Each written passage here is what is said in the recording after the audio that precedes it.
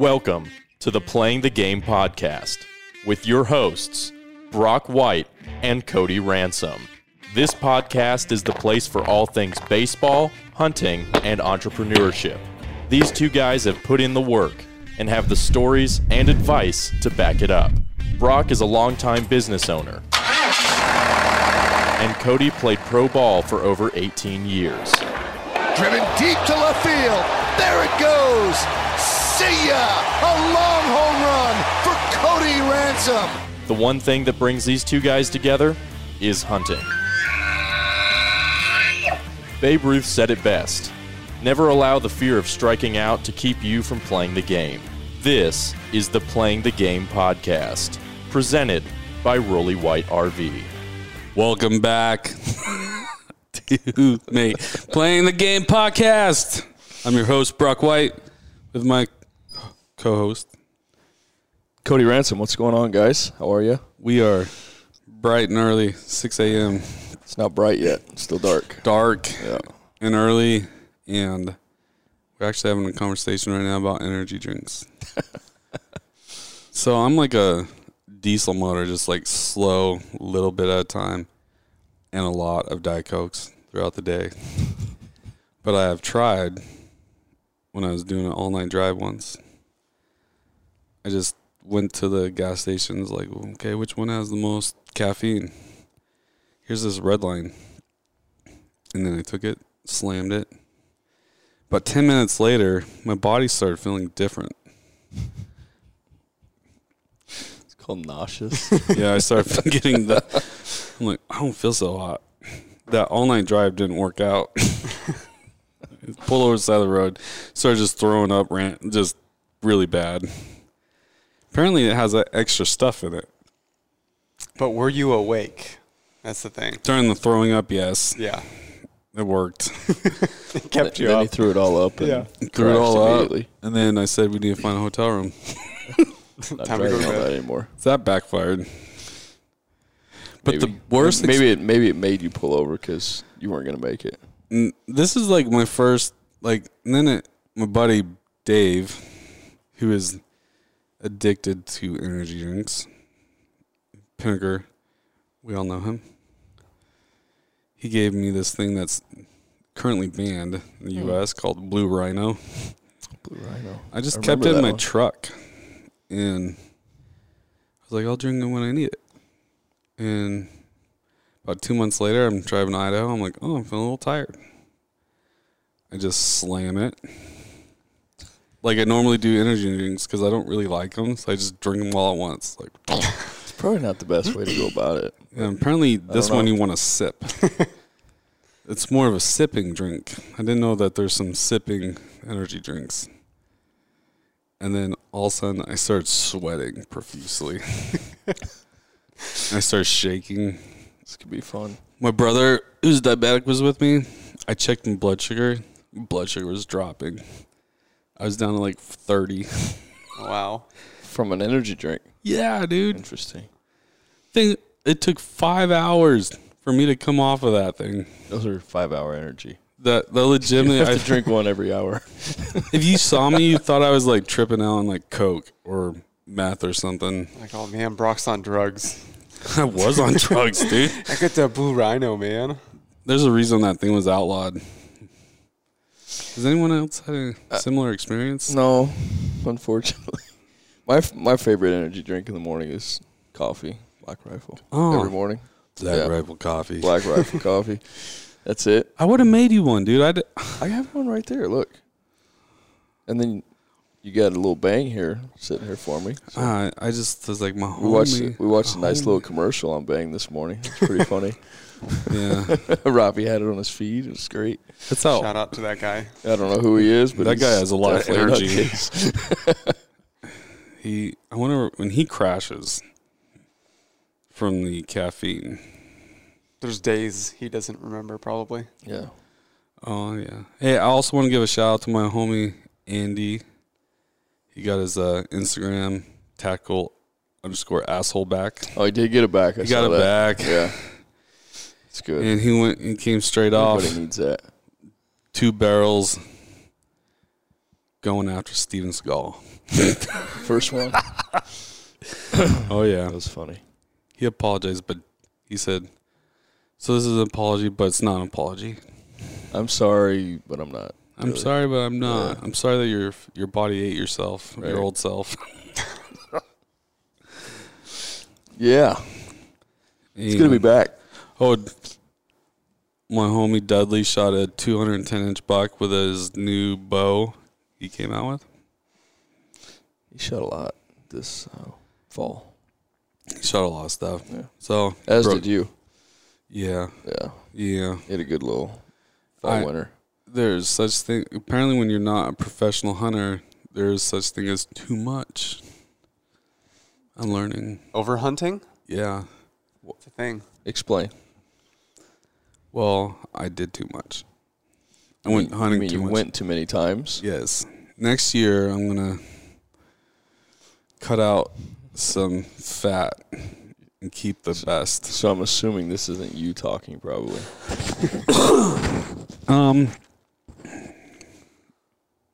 I did feel like I was gone too much. I'm a wimp, dude. I couldn't do Gone it. too much. I was gone too much. Okay, that's different than hunting too much, I think. Yeah. Gone. I was gone. I missed the kids a lot. That And makes the family. sense. Like, I really did miss my kids, man. Yeah. Wife got to go on a couple. The wife went on a couple. She knocked a couple things down, too. And next year, I'm going to hook up my homie here, Cody. We're going to be doing a podcast remotely from Utah. And I got him a tag, so. This dude. It's crazy. He's the best. I'm so excited. Wait, just tell me when so I can put in for days off now. Oh, well, okay. Yeah. I'm just going to make the announcement. Hey, guys. I won't be at practice for this week. I'm not worried about practice. I'm worried about the real job. Oh, which one's that one? Diamondbacks. Yeah, that's what I'm saying. Oh. Because The youth stuff and the college stuff and like the training, that I can do that whenever. Okay. Guys, I'm out this week. Here's your program. This is what you got this week. That's easy.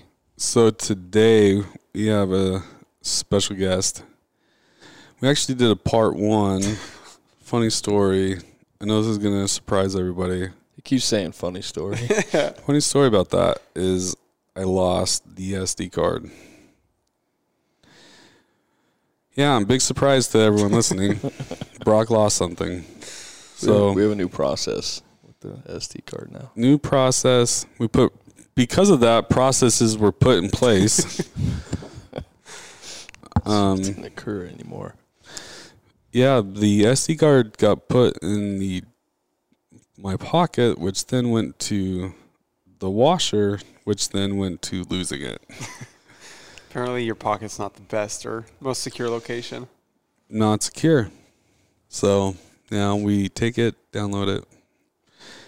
Thank you. That's all. So this is Robbie's actually third time in the studio. First time, Cody's throat swelled up the size of a watermelon. That's right. I forgot about that one. And And we still don't know why.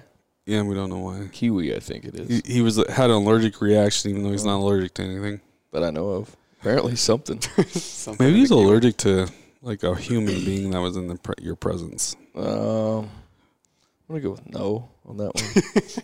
Just because I know Somebody's where it was. aura. You didn't like the way someone was My looking wife at you. was the only one around, so it Oops, definitely wasn't I it. guess that wasn't it.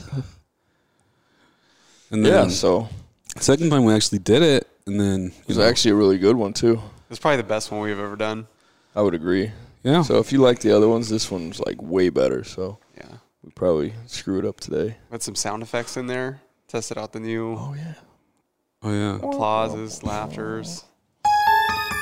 What is that one? I don't know. I just did it. So the blue one's probably not going to be used often. That one, That's what happened when I lost the SD card. it's also what happened when you hit the blue button. Yeah. All right. So today we have Robbie Eggers. Eggers? Eggers? Yeah. Eggers. Yeah. Same guy. Yeah. Okay. how you And I've pronounce known it. Robbie for how long have we known each other? 2017? Yeah, I did an interview with him. 2016? I interviewed him for a job, which then he never returned. He never called me back until Well, much later. Amendment. I said I'm going to go a different route. Well, I found that out through Amendment. Amendment. He told me, he didn't tell me. I found out through the grapevine he was going a different route. And then he came to my office, tail between his legs, saying, "Brock, you all right?" And I showered him with gifts of Filiberto's burritos. Oh, man. No wonder you get good people over there. I'm like, Just give them "Come on." burritos. He lays it on thick, dude. You You know, want a burrito? and then See how much fun we have here? We eat burritos. we just eat burritos and mess around. Yeah, and then what was cool about Robbie is I didn't promise him anything. I just said, "Hey, you can be whatever you want, and you can work up in this company, but you're going to start down here at the bottom."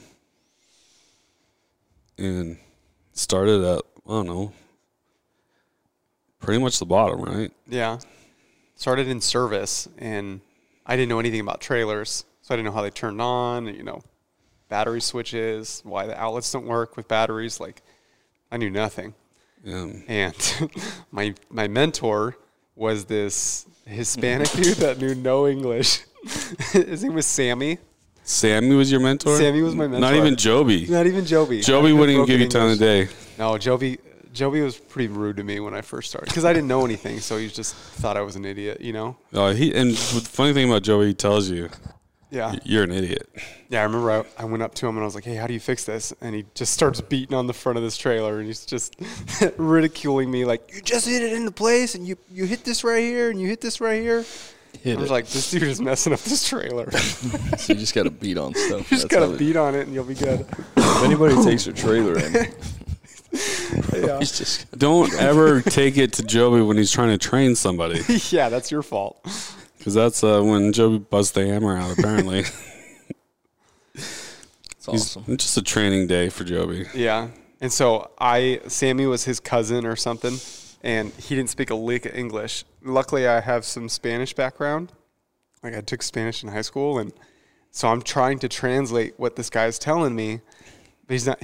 He's showing me this piece of paper like, "Hey, here are the problems. Okay, here's the problem. Here's what I do to fix it." But there was nothing in the gap, no troubleshooting, no anything. It's just like, "Oh, this is the problem. Here's how you fix it."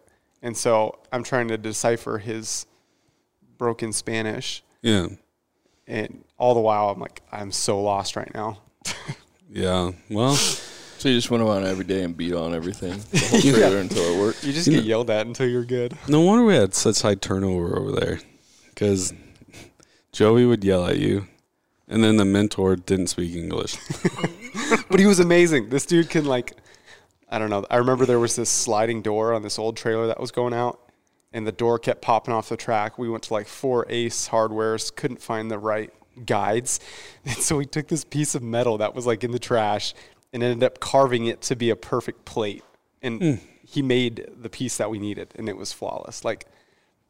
I'll forever remember that story. The dude was amazing. Sammy, I vaguely remember Sam.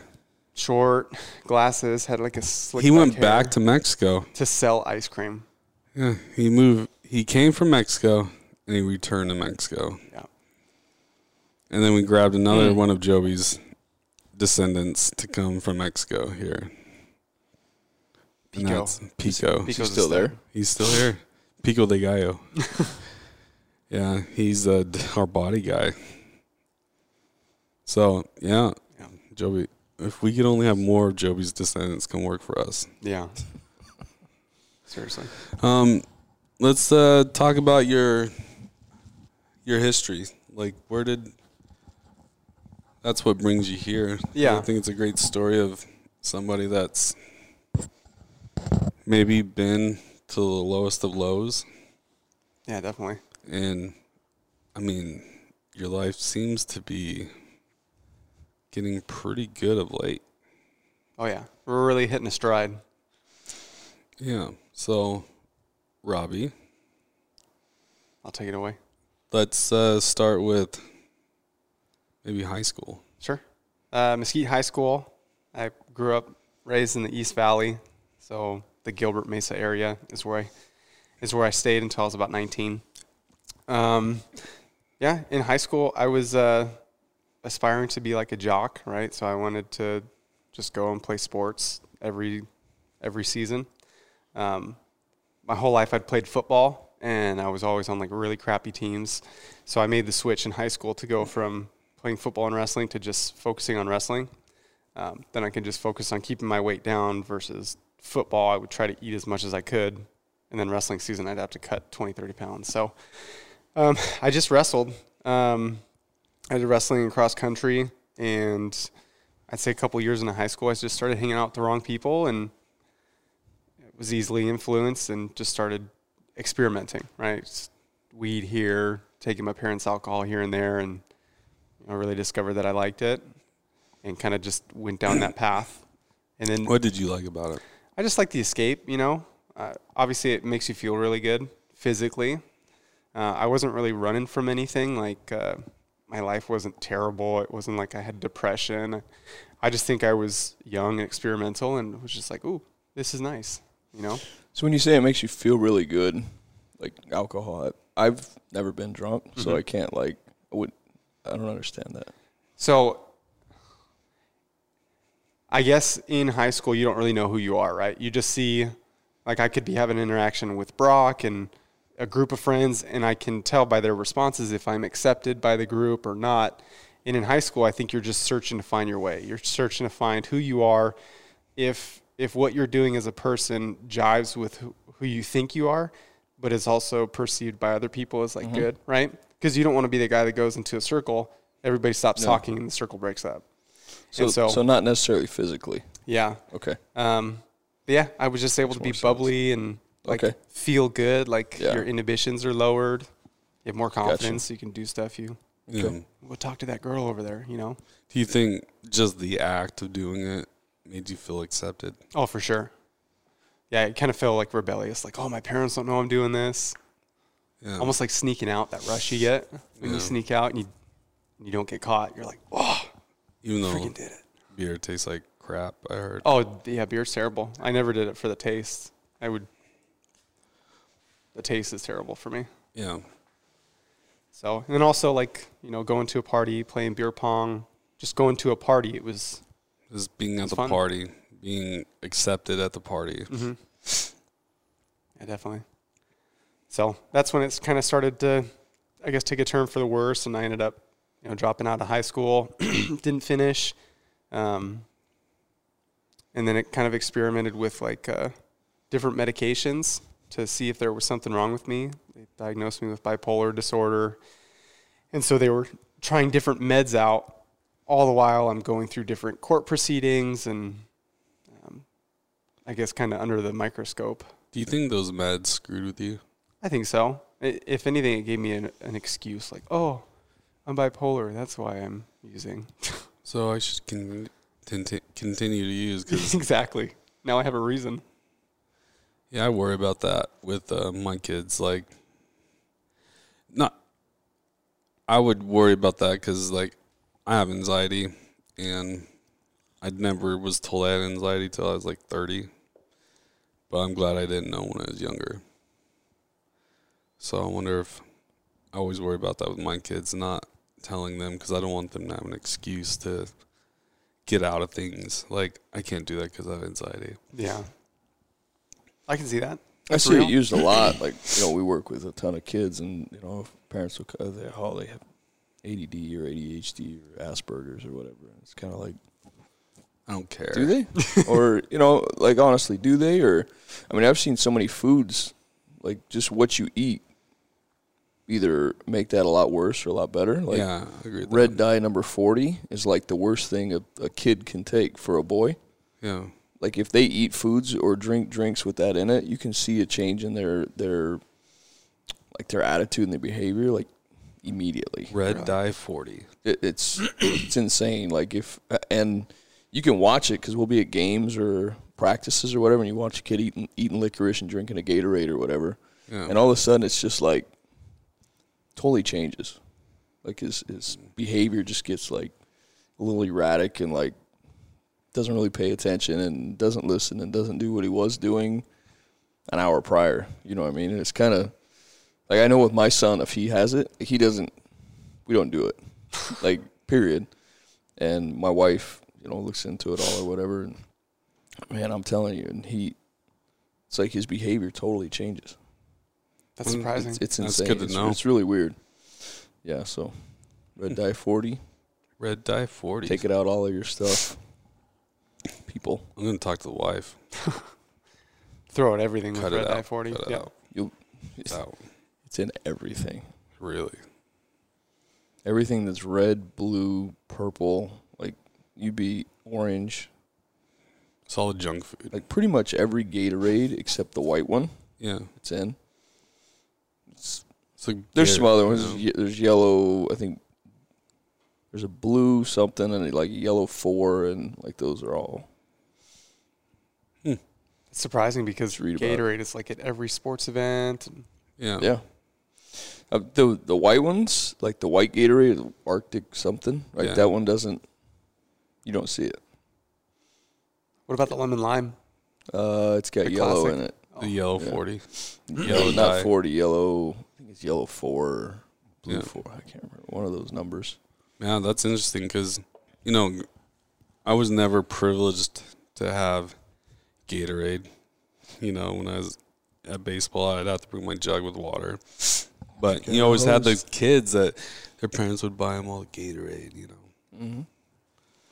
And I would probably be that parent now, like, oh, here's a Gatorade. There's 4 of them. And here's some licorice. Yeah. Go get them, champ. They're really good. Yeah, so now that's good to know. Sorry, we got off track. Oh, well, no, it's good info. Yeah. But anyway, sure. So, yeah, anyways, you got this crutch in high school because now you're diagnosed with all this stuff. Yeah.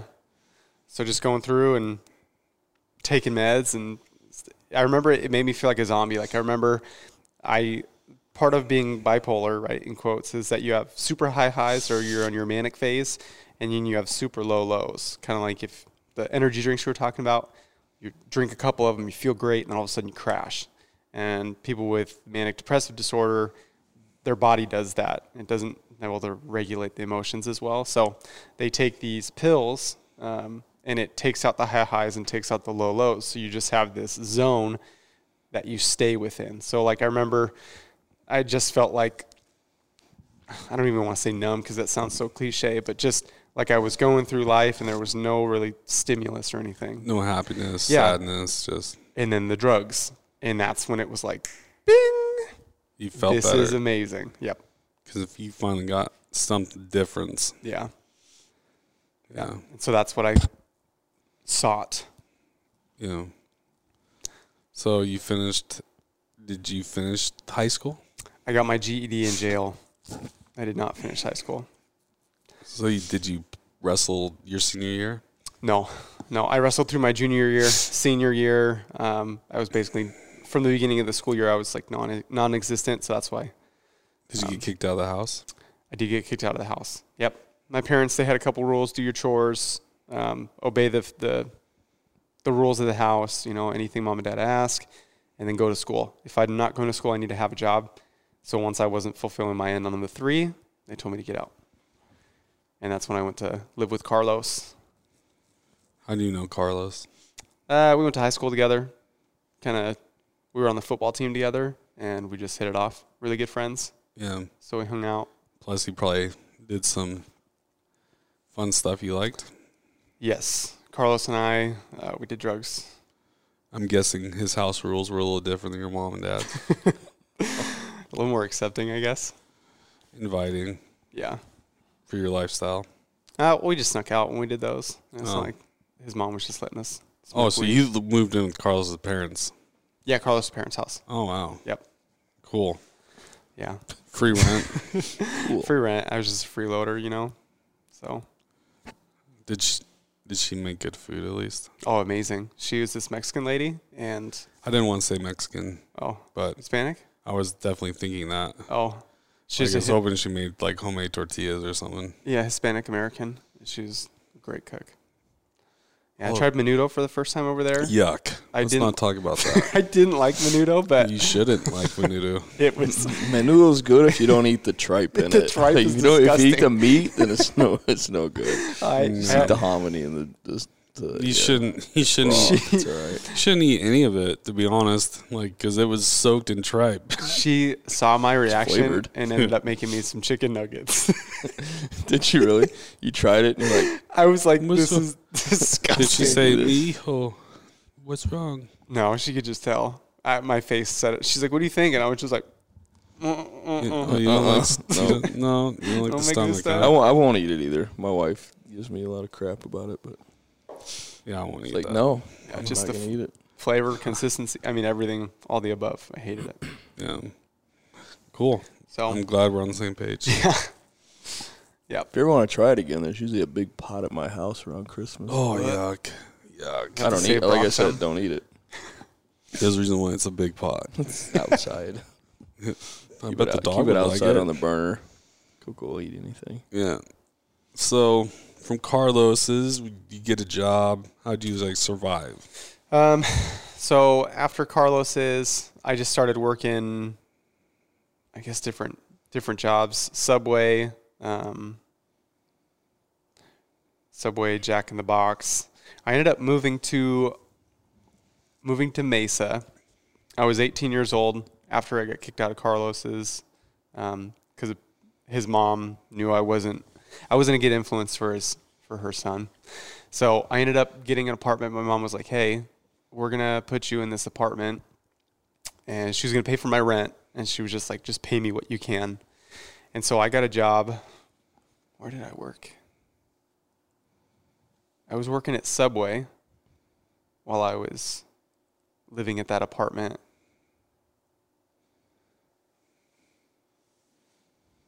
And then I got fired from Subway. And then I moved out to Ahwatukee. Oh, and then I started working at Subway out there. And then there was Man, you weren't banned from all Subway. They transferred him. no, She's actually promoted. apparently Promoted. you can't no call, no show a couple days in a row and have a job when you get back. There's like, can you just go away? Yeah. So when I moved out to Ahwatukee, I would have two jobs and I would just find the best paying two jobs and then just keep going up. So the first job I had when I was out there, it was Chuck E. Cheese. Chuck E. Cheese. Chuck E. Cheese, dude. What did you do at Chuck E. Cheese? I fixed the machines. So They were always broken. I mean, really, it's only kids putting multiple coins in. I just unstuck get the wedged coins. in there. Yeah. And so, My tickets would never come out when I went there. Oh yeah, for sure. oh crap, those machines always break. So were you're the guy that can make all the kids' dreams come true. Oh, absolutely. Oh, you want some coins? Here you Yeah, go. I'd open it up and I'd give them a couple extra for their problems. You know, Their problems. yeah, sorry for the inconvenience, Sorry man. for your troubles. Here's a handful. So I did that. I worked at Jason's Deli out there. I worked at NYPD Pizza out there. Worked at Subway. And so out of the two jobs, I would just boom, boom. Dude, you're hustling. I was hustling, dude. Yeah. When was your first run-in with the law? Oof. It was early. It was like 14. 14. 14, I had a minor in consumption. I was drinking, and I guess that's what kind of kicked it off. So it's a misdemeanor, so like you're not going to get in trouble. It just, Yeah. when you're that young, people start looking. That's crazy. 14 years old and you're, exposed to alcohol and weed and Yeah. just, that was then. Now it's probably earlier. Well, I can only imagine. Yeah, it's everywhere.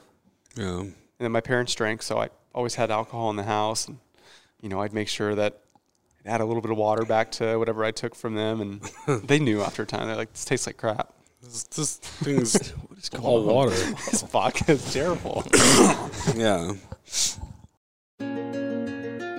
Tired of going different places to get all you want? Looking for a program that offers everything? Are you interested in training, nutrition, baseball, softball, after-school youth programs, hunting, or charity work?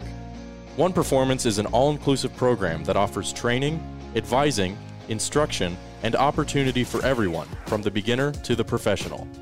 With a staff compiled of some of the best in their fields, impressive backgrounds, and an unmatched passion for teaching and giving back, One Performance is the first of its kind in Arizona. With the connections and background we have in the baseball community on a local and national level, from T-ball to the major leagues, One Performance offers teams known as Arizona National BPA opportunity for instruction, gameplay, and development in every aspect of the game, both physically and mentally. The staff at One Performance Training are some of the finest in their respective fields. They strive to educate, motivate, and assist every athlete in maximizing their abilities. Whether you're looking for an opportunity for a young athlete or a seasoned professional to surround themselves with like-minded coaches, mentors, and athletes, One Performance is the family you're looking for. Check us out on Facebook, Instagram, or Twitter. Ready for an escape? Ready for an adventure? Do you want to camp, hunt, hit the dunes, or just relax on the beach? Rolly White RV is the #1 toy hauler dealer in Arizona for the past 5 years running. With a no-pressure culture and no dealer fees, they guarantee you a great price and a great experience as you purchase your very own toy hauler or travel trailer. Rolly White is family-owned and operated and is now expanded to 5 locations, including Mesa, West Phoenix, North Phoenix, Flagstaff, and Idaho Falls, Idaho. Whether you're looking for a toy hauler or travel trailer, fifth wheel, or bumper pole, Rolly White can get you what you're looking for. They carry all the big names, including Genesis Supreme, Vortex, Attitude, Wolfpack, Raptor, Forest River, and the newly released Wanderer by Genesis. We all want to beat the heat or just escape the craziness and get outdoors. Let Rolly White help you get there by visiting any of our locations or checking us out on Facebook, Instagram, and online at rollywhite.com. When was your first big offense? Well, it'd be my first aggravated assault. That'd be the first felony. So I was 18 years old, and I got a call from my buddy. And when I say my buddy, I used to live by these 3 triplets, if you will, but they were like 2 years apart. And my buddy was the youngest of them, and so he was probably 6 years younger than me. So I'm 18, he's 12. He calls me, and he's freaking out. He's like, dude, my brother owes this guy some money, and this guy is going to beat my butt. And I was like, where are you? And he told me where he was. So I was like, I can be out there, and I'll go help you, because they were like my little brothers. I would go fight for him. I would go protect him, because he's a tiny kid, So I went out there. This kid ends up turning the corner, and they're like showing me text messages like, oh, I'm going to meet you at the park, and da-da-da-da-da. It was over $20. Like, the oldest brother owed this kid $20. So he came to the park to fight this 12-year-old, and then he got me. So I ended up laying him down. You got hoodwinked. Yeah. And so that was my first experience with a felony. So I went up to him, I knocked him out, and I hit him just a couple times, and then I left. And I remember as I was leaving, there was a lady coming out on the street, most likely calling the cops.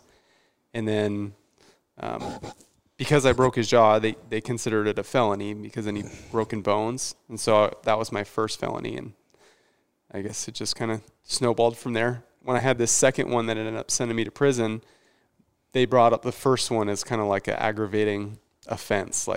This is a sign of... It's a behavioral pattern, right? Because he's done it before. He just did it. He's probably going to do it again. So that's why they aggravated my sentence. Yeah.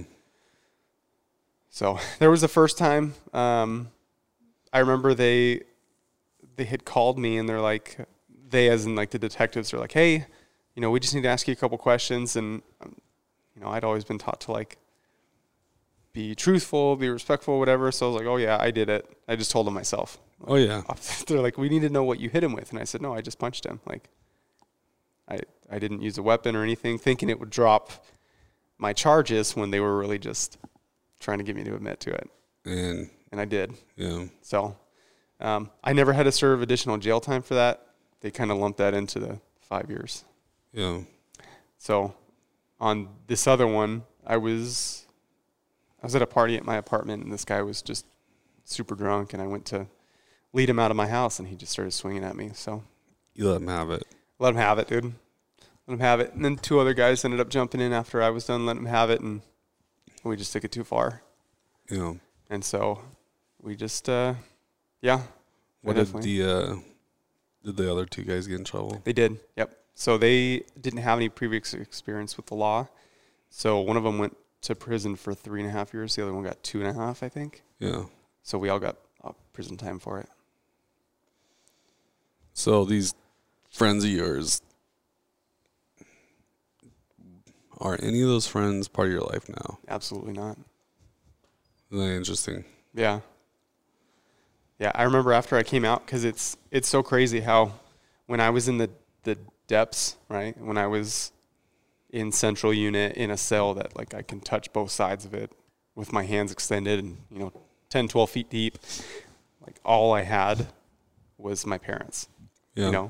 Nothing else. I had no control over my life, where I'm going to live the next, like, nothing. But my parents were there. And so I made the decision after I got out that, like, nobody wrote me. Nobody took the time to send money to my books. Like, nobody reached out to me to show that, like, hey, we're thinking about you. Yeah. So, like, why would I give them the time of day? Yeah. Yeah, none of them are. No one cared. Nobody cared. Yeah, except for mom and dad. So you went to prison. Mm-hmm. You got a 5-year sentence. Yep. How was it? It was long. So I did 4 years and 7 months on it, and I made my time there more difficult than it had to be. Why? Well, I feel like I had a chip on my shoulder, for sure. Why did you have a chip on your shoulder? I don't know. I just think it was immaturity kind of manifesting, and when I went in, I was like, I just want to beat people up, So you went in jail thinking you wanted to beat people up, Yeah. prove yourself. Yeah. Like, I'm a tough guy. Yeah. It's so stupid. He didn't think that's why I'm here. Yeah, not at all. I'm here to what got me reform here. myself. But I'm coming in here. Yeah. I'm going to prove to everybody that I'm the toughest one in here. Yeah. How'd that work out? Pretty well. It went good, huh? It went good. Yeah. So, I mean, it's a weird way. So, you know how, like, if you get a college degree, you have to do your prerequisites, and then you ultimately, your bachelor's, or you get your master's, or PhD, whatever. So, in there's a process of earning your ink, and it's just different symbols, right, that you can earn. And so, when I went in, I was like, I want to earn my ink. I want to get my battle stripes or whatever.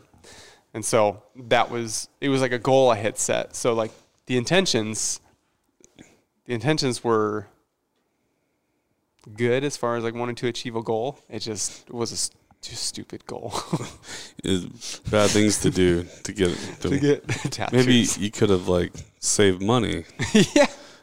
You wanted to go beat somebody up to get this stripe, beat that person up to get this stripe. Yeah. So you got all this ink. Yeah, which I have covered up now. because I don't agree with my decisions. Yeah, normal society doesn't appreciate that ink. Yeah, apparently not. Yeah. So, yeah, it was, I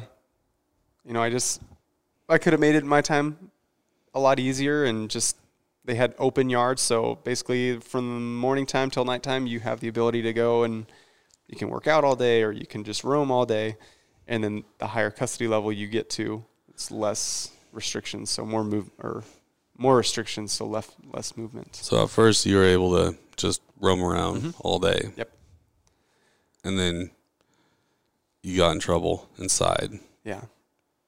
So then what happened from there when you got in trouble? So when I got in trouble, they increase your custody level, and then they change yards. And so you go from the normal, there's custody level 2 through 5. So 2 being minimum, 3 medium, 4 is closed custody, and then 5 is maximum. And so at one point when I was in 5, it was 23 hours a day, no movement. Well, actually, that's 3 days a week. You get rec for 1 to 2 hours. I can't remember right now. How long were you in 5? For the last 18 months. The last 18 months. Mm-hmm. Is that when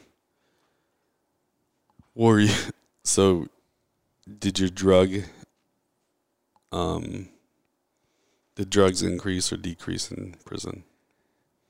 They decreased for sure.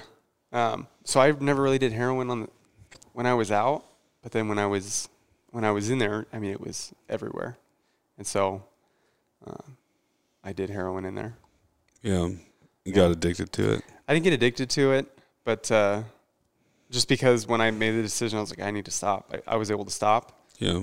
And that's just because I have my release date coming up, and I was like, I need to get my act together. Yeah.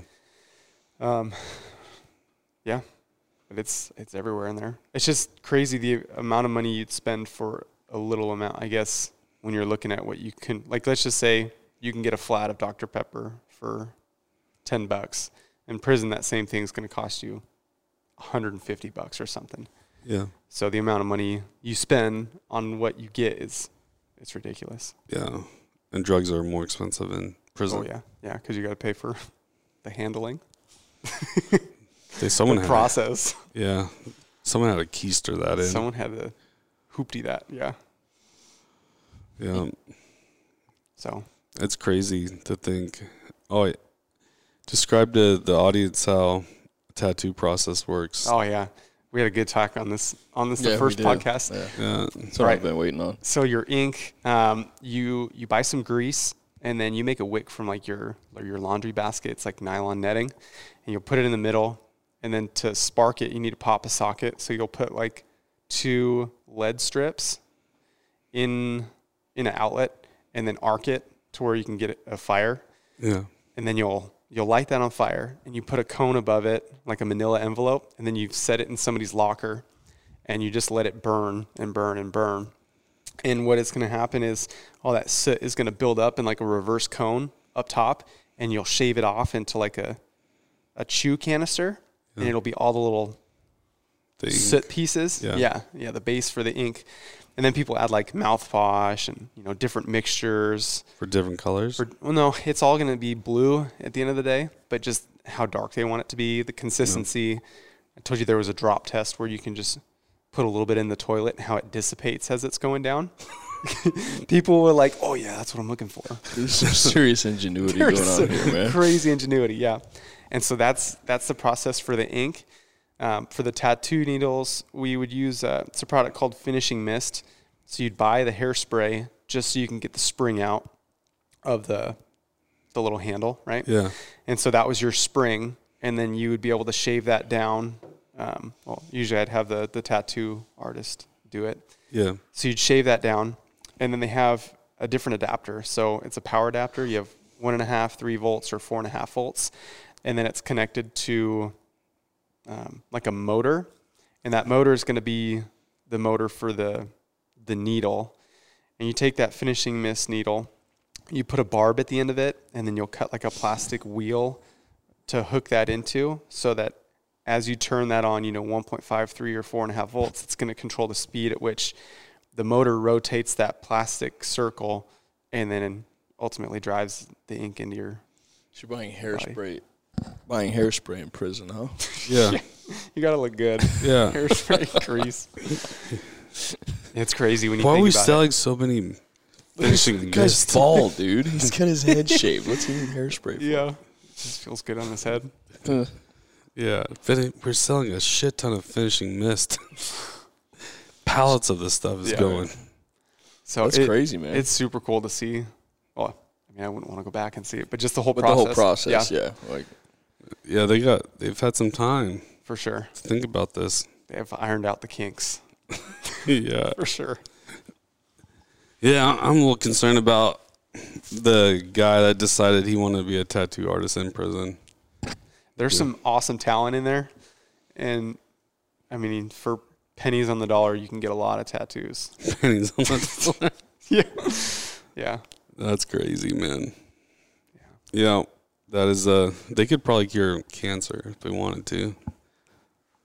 But instead they're trying to figure out better ways for ink. But so what was your bottom of your bottom? My bottom was when I was in Central Unit, and I was it's like an open bar. Yeah. So you can see out, it's a tier structure, so there's people on the other side of you. And then that was the realization where I was like, I have literally nobody but me, me and my parents. And I had been doing all these stupid things, like wanting to get in fights and doing all this immature stuff that, like, I'm super embarrassed. Like, I'm not going to tell my parents about this stuff. Like, I want to be able to call them and say, hey, I just got a new job, or hey, I just got this. And I think I just grew up because the more and more I fed this chip on my shoulder, it kept burying me into worse condition in prison, you know? And so I was like, well, I made it, right? I'm in my own cell by myself, and I only get out every other day. Like, this is stupid. So I think that was the bottom for me. And so I just started, you know, I think the last year I was in, I got maybe 2 fights, you know, where it was like a lot more in the first few. Yeah. But just kind of growing up and realizing that this isn't the type of person I want to be. How lucky were you that you didn't have prison time added on? Oh, I don't know how I didn't. I got my rights read to me. I remember I was in this little, like, so this is a normal sized chair, and I was getting interrogated by 8 SSU officers after something that happened. And I'm in this like little toddler's chair, and I feel like they're all just surrounding me. For sure, an intimidation technique. They're like, take your shirt off, you know, taking pictures of my body. And they said, at this time, we're going to read your rights for attempted murder. And I was like, holy shit. I don't want to be here for additional time. That's when it really hit you right there. I was just like this forever. Yeah. Come in for 5 years and come out 20 years later, 25 years later. Like, that doesn't sound fun. How many people does that happen to? A lot. I can see that for sure. I mean, not the majority, but I mean, it could take anything. Like, you could fight somebody and they could hit their head on the curb and they're dead, you know? Like, crazy things can happen. And so I was just like, whoa, time to wake up. So you woke up. I woke up. I was woke. You got woke and you decided, I'm not doing this anymore. Yeah, this is not for me. So when you said this wasn't for me, what did your parents tell you? They didn't know. They didn't know, like, it wasn't like, hey, beat another guy up today, you know? Yeah. It wasn't a conversation that we had. They know now. Well, they probably like knew something was going on because when you were getting close to let out, I think you told me, like, they're like, you can't come out in public like this.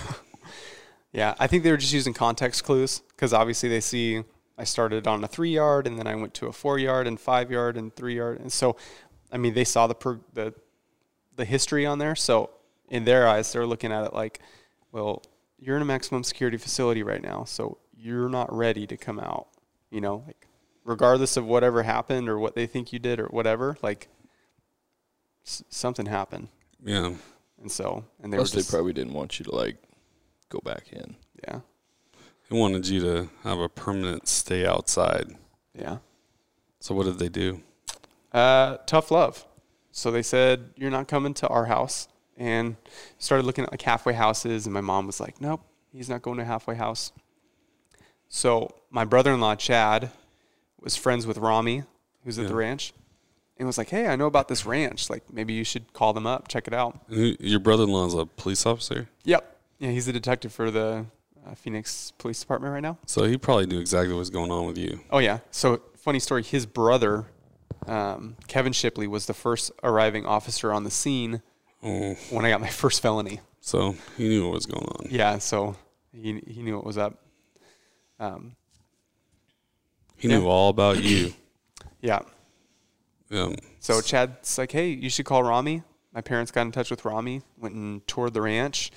When I say ranch, it's the John Vulcan Academy. It's over there by the Santan Mountains. And it's a 2-year program where you voluntarily commit 2 years. And it's a therapeutic community. So there's no teachers or counselors or therapists. It's just a bunch of addicts that want to get better. And you're in like a group environment where you call each other on your bullcrap. Yeah. And so when my mom first pitched the idea to me, she's like, how would you like to work at a ranch? And I was like, sign me up. I'll have a job when I get out of here. Awesome. Yeah. And the closer and closer it got to me being released, that's when I started to get these like weird feelings. And I was like, why do I have to be there for 2 years? Like, what's going on here? Yeah. And then she finally told me, well, it's like a program. And I was like, nope, I'm not doing it. Yeah. So how'd that go? Like, what was the struggle there? Well, I just done 5 years and I didn't want to do 2 more. I felt like my sentence was served. And if this was just going to put me 2 years behind the 8 ball again, right? Yeah. I was going to get out at 25 and now it's 27. You know, I just was not prepared for that.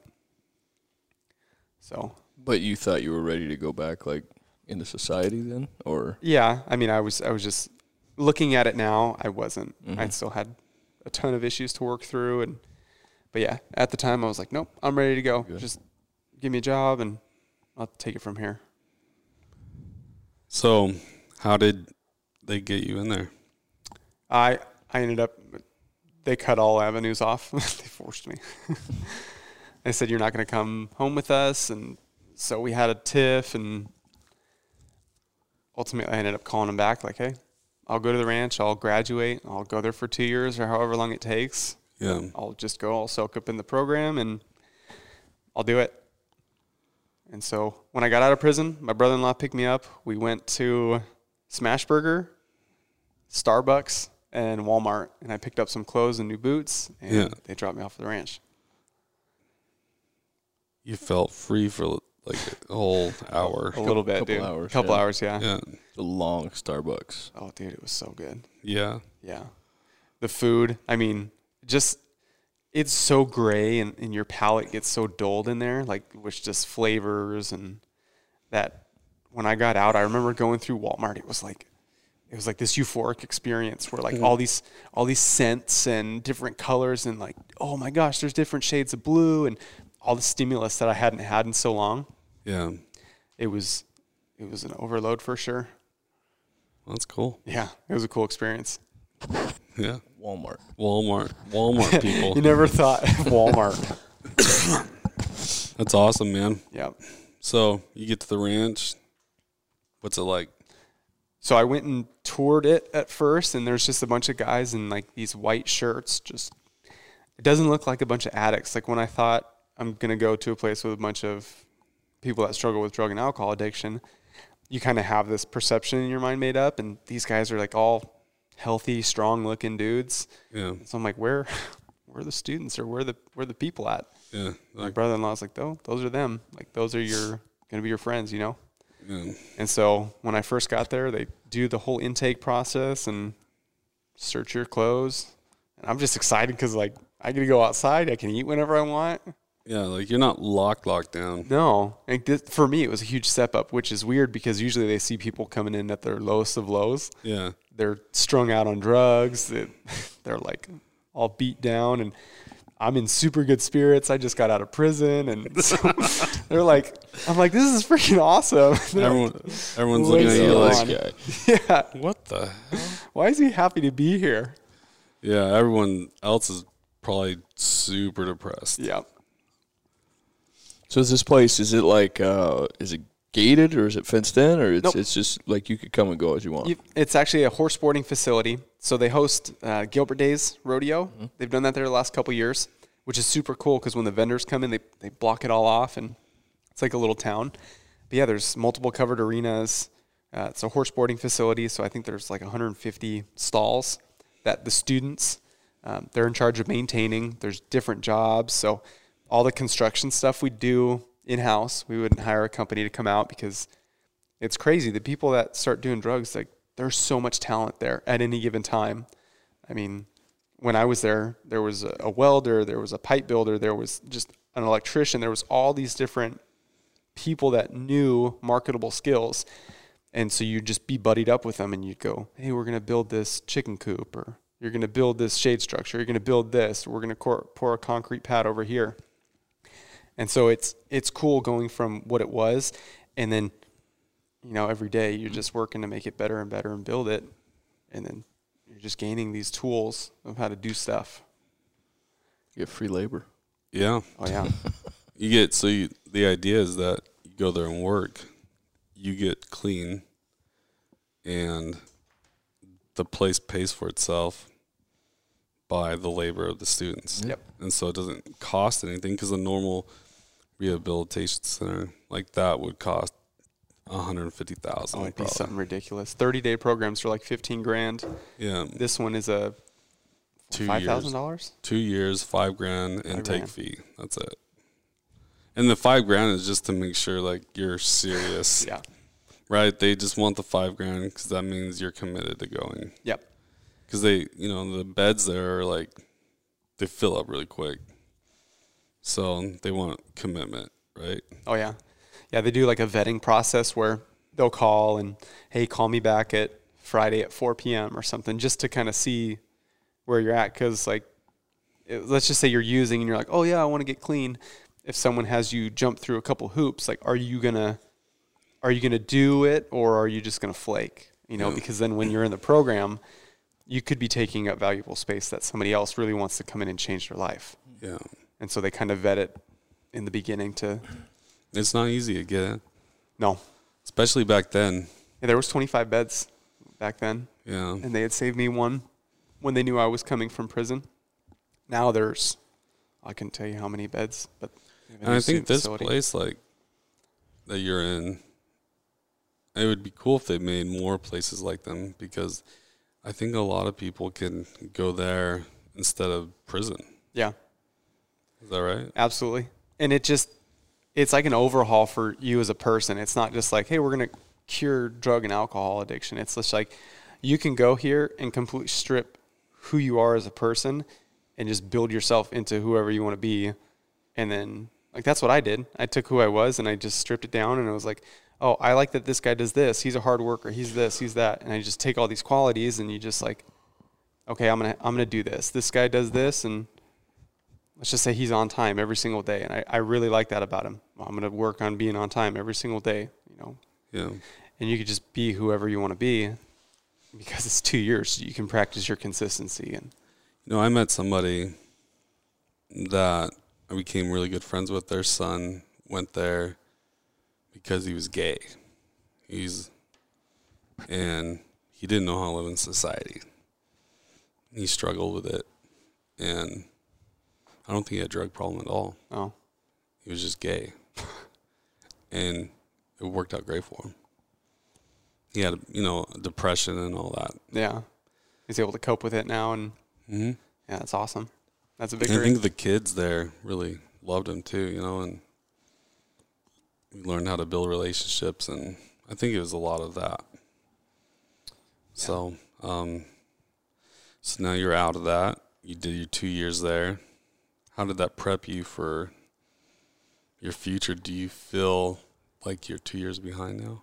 No, not at all. I'm super, super grateful that my parents did what they did. They cut off all avenues and said, this is what's best for you. And super grateful that I even got the experience too when I did, because, I mean, the guys there, I have some lifelong friendships with, and just the community alone that you can network with. Obviously, I met Tanner, your brother, there, and then I met you. Now I'm your employee. Like, these are all networking things that I would have never had access to. And then obviously the skills. Like, I'm so much farther ahead that I invested the 2 years in myself than I would have ever been. So what do you know? 30? 30? 30. Yep. And you have a child. You have a long You finished time. there at 27? Yep. So you're Yeah, so 3 2017. years removed from there now. Okay. To be honest, like, you're a 30-year-old that I see where you're at. You own a home. You have some toys. Yeah. Just bought a razor. I'm super pumped about it. You have a child. It seems like you're on a normal trajectory. Yeah. Like, you lost 5 years, but then you gained it back in those 2 years that you were at the ranch. Mm-hmm. So that's really cool. It's a great experience. And all the guys that are going through it, I mean, it's cool to go back and talk to them, and they're just like, you can tell they're struggling with stuff, and you're just like, hey, dude, I promise you it gets better. Just the days when you're not sure why you're here, you just keep pushing because it's going to pay off. When you were in that cell at the bottom of your bottom, did you ever think you'd be where you're at right now? No. I was just hoping I could live some sort of normal life, like working 9 to 5. That Subway? Yeah. I was just hoping to get back. Like, so pre-prison, my high was like working at Jason's Deli, right? I felt like I was super good at that job. 14 an hour. 11 an hour. 11 an hour. Yeah. So you're hoping to get back to that. I'm hoping to get back to that. Jason's Deli. Yeah. I'm hoping to get back to where I was pre-prison. I wasn't even thinking like salary job, owning a toy, like nothing like that. Now you get out of the ranch, your first job, you're immediately making way more than Jason's Deli. Yeah. That's amazing. Oh, yeah. Yeah, I mean, people were competing to hire you. Yeah, it was a weird feeling. Because he interviewed with me, and I was like, he's going to come work for me. It's over. Right. I offered him like $15 an hour. You didn't talk about the money. Yeah, we didn't talk about money. I would have been about $14, $15 an hour to start. He didn't know anything, but that's his work ethic was, there. And I'm like, well, we'll make it work. And then he went and worked for somebody else. I didn't know there's other people involved. Yeah, so it's a company called Code Steel. We did tank inspections. And so for me, I'm like, that's a super niche kind of market. If it's going to blow up, like that's a cool spot to be in, So I was looking at that, and there just wasn't enough work. So I was living with Zach at the Holden home, and I was like, hey, how do you like working at Rolly White? And he's like, I love it, man. Like the company, Zach, he's 6'7". He's just the goofiest. He's the goofiest, like funniest guy. He's just so nice and like bubbly, and he is nice. He's so nice, dude. He has a good attitude. Super good attitude. And so you ask him something, he's like, "Oh man, it's the best. Brock's great." And he just got back from there's little company outings, and they just went to iFly. He's like, "It was awesome." And so I was like, I'm gonna talk to him. And so I reached out to Brock, and I was like, "Hey, can I talk to you about a job?" He's like, "Yeah, I need you to drive down to Phoenix lunchtime." All right, cool. And then what happened? And then you sold me. You just said, I came in saying I don't have enough work, and you said I have too much work. You can work as much as you want. When can you start? Is that true? Absolutely. Yep. Now you're like, I wasn't lying. Oh, it's crazy. Never ending pile of work. Yep. Yeah. How much do you want to work? Because how many hours in the day do you have available? Trailers are always going to be broken, and we're going to need to fix them. Yep. So, I'm definitely happy you came in. Everybody at work's happy you're there. And you've definitely proven yourself time and time again. I'm happy you took me in and definitely give me a great opportunity to, and the power to kind of, if this doesn't work, try this out. Or it's just cool to see how the business has grown over the last couple of years, and just like my small piece of it in service of, when I was over in West Phoenix to now in Mesa, just like looking at little steps, because it's hard on the day-to-day to see like what's changing. But if you really think of the big picture, and you're like, oh my gosh, like so much has changed. Yeah. When I was in West Phoenix, when I took that job, like when I got the promotion to service manager, we were taking one trailer in a day. Sometimes we wouldn't take any trailers in. And now in Mesa, I just took in 5 trailers yesterday. I mean, it's too much, but on average, 2 to 3 trailers, and pushing out an average like 70 trailers a month. So that's a lot. It's a lot. Yeah. Yeah. And and that's just in Mesa. That's just Mesa. Yeah. Yep. Yeah. And we need to do more, and that's a scary thing. Yeah. We need more. We need more workers.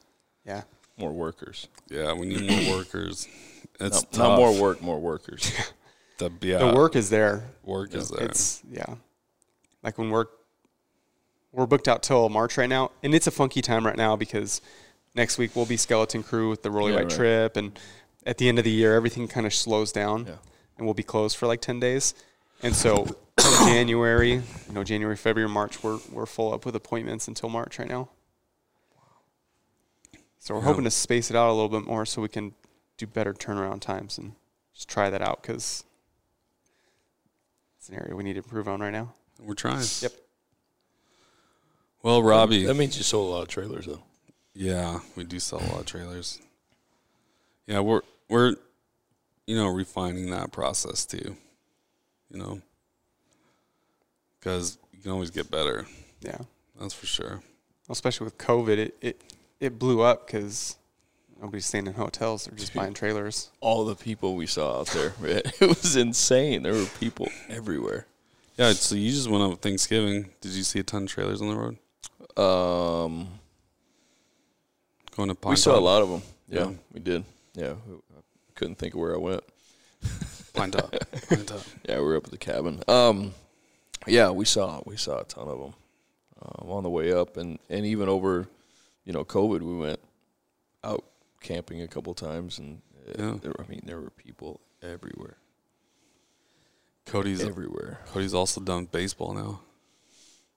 He's on the off season. Yeah, we finished up instructional league the first week in November, so I've had about almost a month now. Where Does it feel like it's been off? Do you feel like you've had it off? Well, no, because You still all the working? other stuff goes on now. No. There's other jobs still going on. So All three of the other ones. the off seasons, you're in the Two off jobs. season, and then all of a sudden this increases. Yeah, I mean, I don't sit still well. Yeah. Anyway, but yeah. I mean, my wife and I, we went to Hawaii for our 20th, so we had about 5 days there, and then came home for 2 days, and then went to the cabin for 5 more days, and You've just been so busy. it was a really good 2 weeks for me. Yeah. Kind of got to chill and relax and spend some time with the crew, and it was good. Your daughter I got wins- recharged. Your daughter wins state. They lost, yeah. Oh, Their state man. championship, they lost. Lost the last game. They did. Yeah, they were undefeated all season, and Hamilton, They beat Hamilton during. they beat them twice. Yeah, Hamilton came in and played better. They were a better team that night. They were really, really good. Your daughter's a junior this She year? is, yeah. So she got one more year. She does. Yeah. So, yeah, they just got beat. I mean, they can't say anything. Hamilton was, Perry won the first set, I think 25-19, and we're like, all right, here we go again. and they lost the second, 25-2. Whoa. And, then it was ugly. Then it got bad. Hamilton was just better, all around, everywhere. It happens. They got beat. They didn't lose. They just got beat. Yeah. They were a better team. They deserved it. So I don't like to admit that, but they were. I mean, it was. Hey, just kidding. Hey, that's they the got their first ass thing. kicked. That's a big thing right there, because if you can't admit that, then you can't get better. Yeah, I don't know if the girls can admit it. You know. It really sucked for the seniors and really the juniors too. Anybody that was part of the team, because it was so good. I think they were ranked number 3 in the country going into that.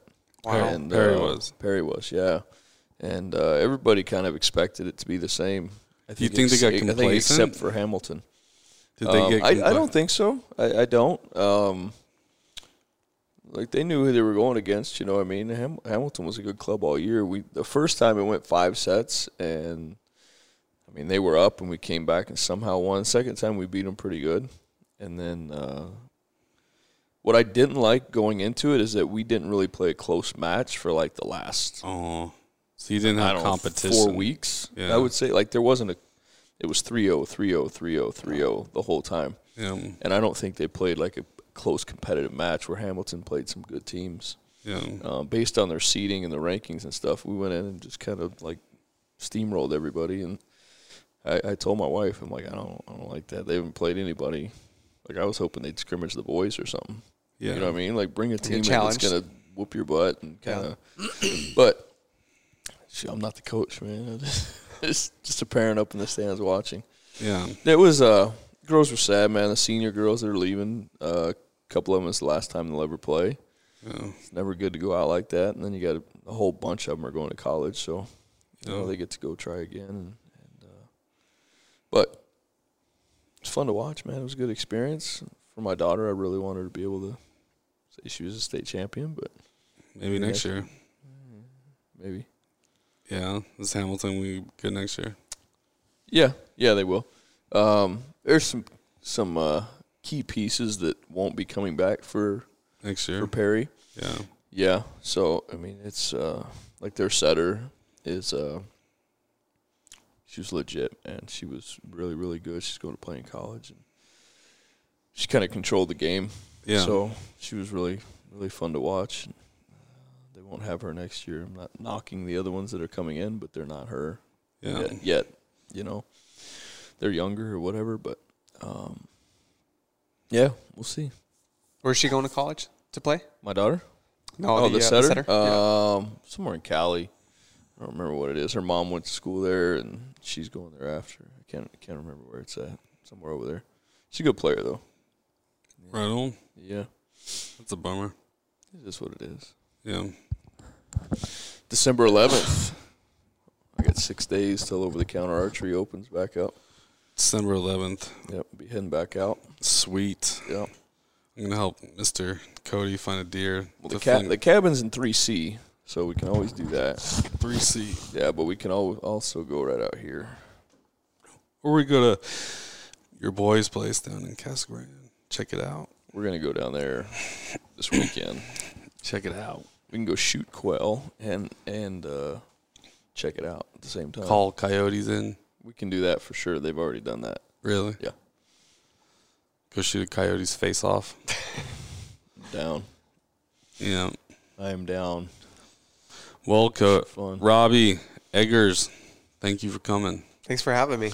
Good story, man. Yeah. Happy to see where you're at. Yeah. Getting to know you a little bit better. On the first one, I'd never met you before. First time we did this. Yeah. Since we get to meet him, he comes and trains at the house in the morning. Yeah. Gets after it. Yeah. He's a beast at 6 in the morning. He's got some energy. He's awake at 6 in the morning, man. Yeah. He's always awake. Man. Ready to go. It's rock. good. I can't imagine Robbie on anything that makes him more active. Yeah. It's hard to believe. Yeah. Yeah. Well, I hope that your story gives hope to others that, you know, maybe have fallen, maybe don't think they're, you know, deserve something better in life, because everybody deserves something better. Oh, yeah.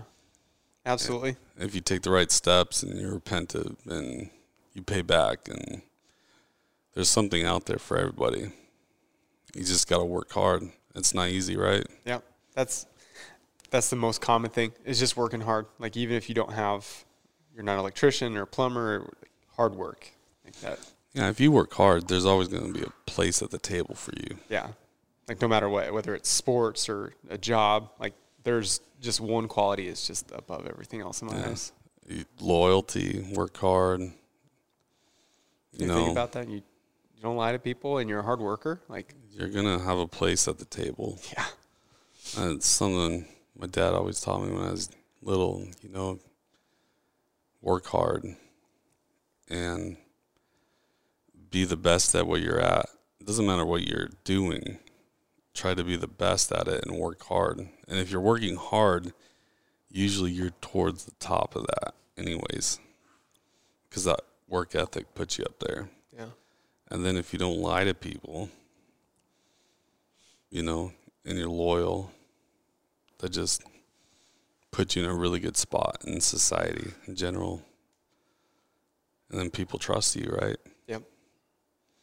I always told, we were with Brad and talking about business, and it's like, man, if you just return phone calls and you work hard,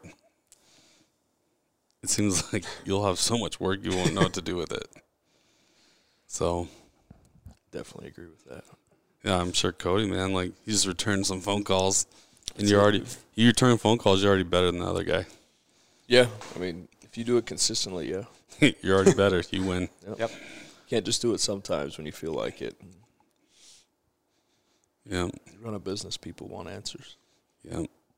And they deserve them. They're customers. I mean, I totally agree. They're paying for a service. If I pay for a service, I want an answer. You know what I mean? Honestly. Yeah. I mean, I'm not. Yeah. Well, good to be back here at the Playing the Game podcast. I'm excited to be back with Cody.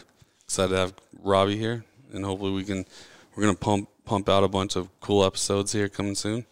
Yes, sir. We got some daytime. We can get some of these guests in now. So stay tuned, and thanks for listening.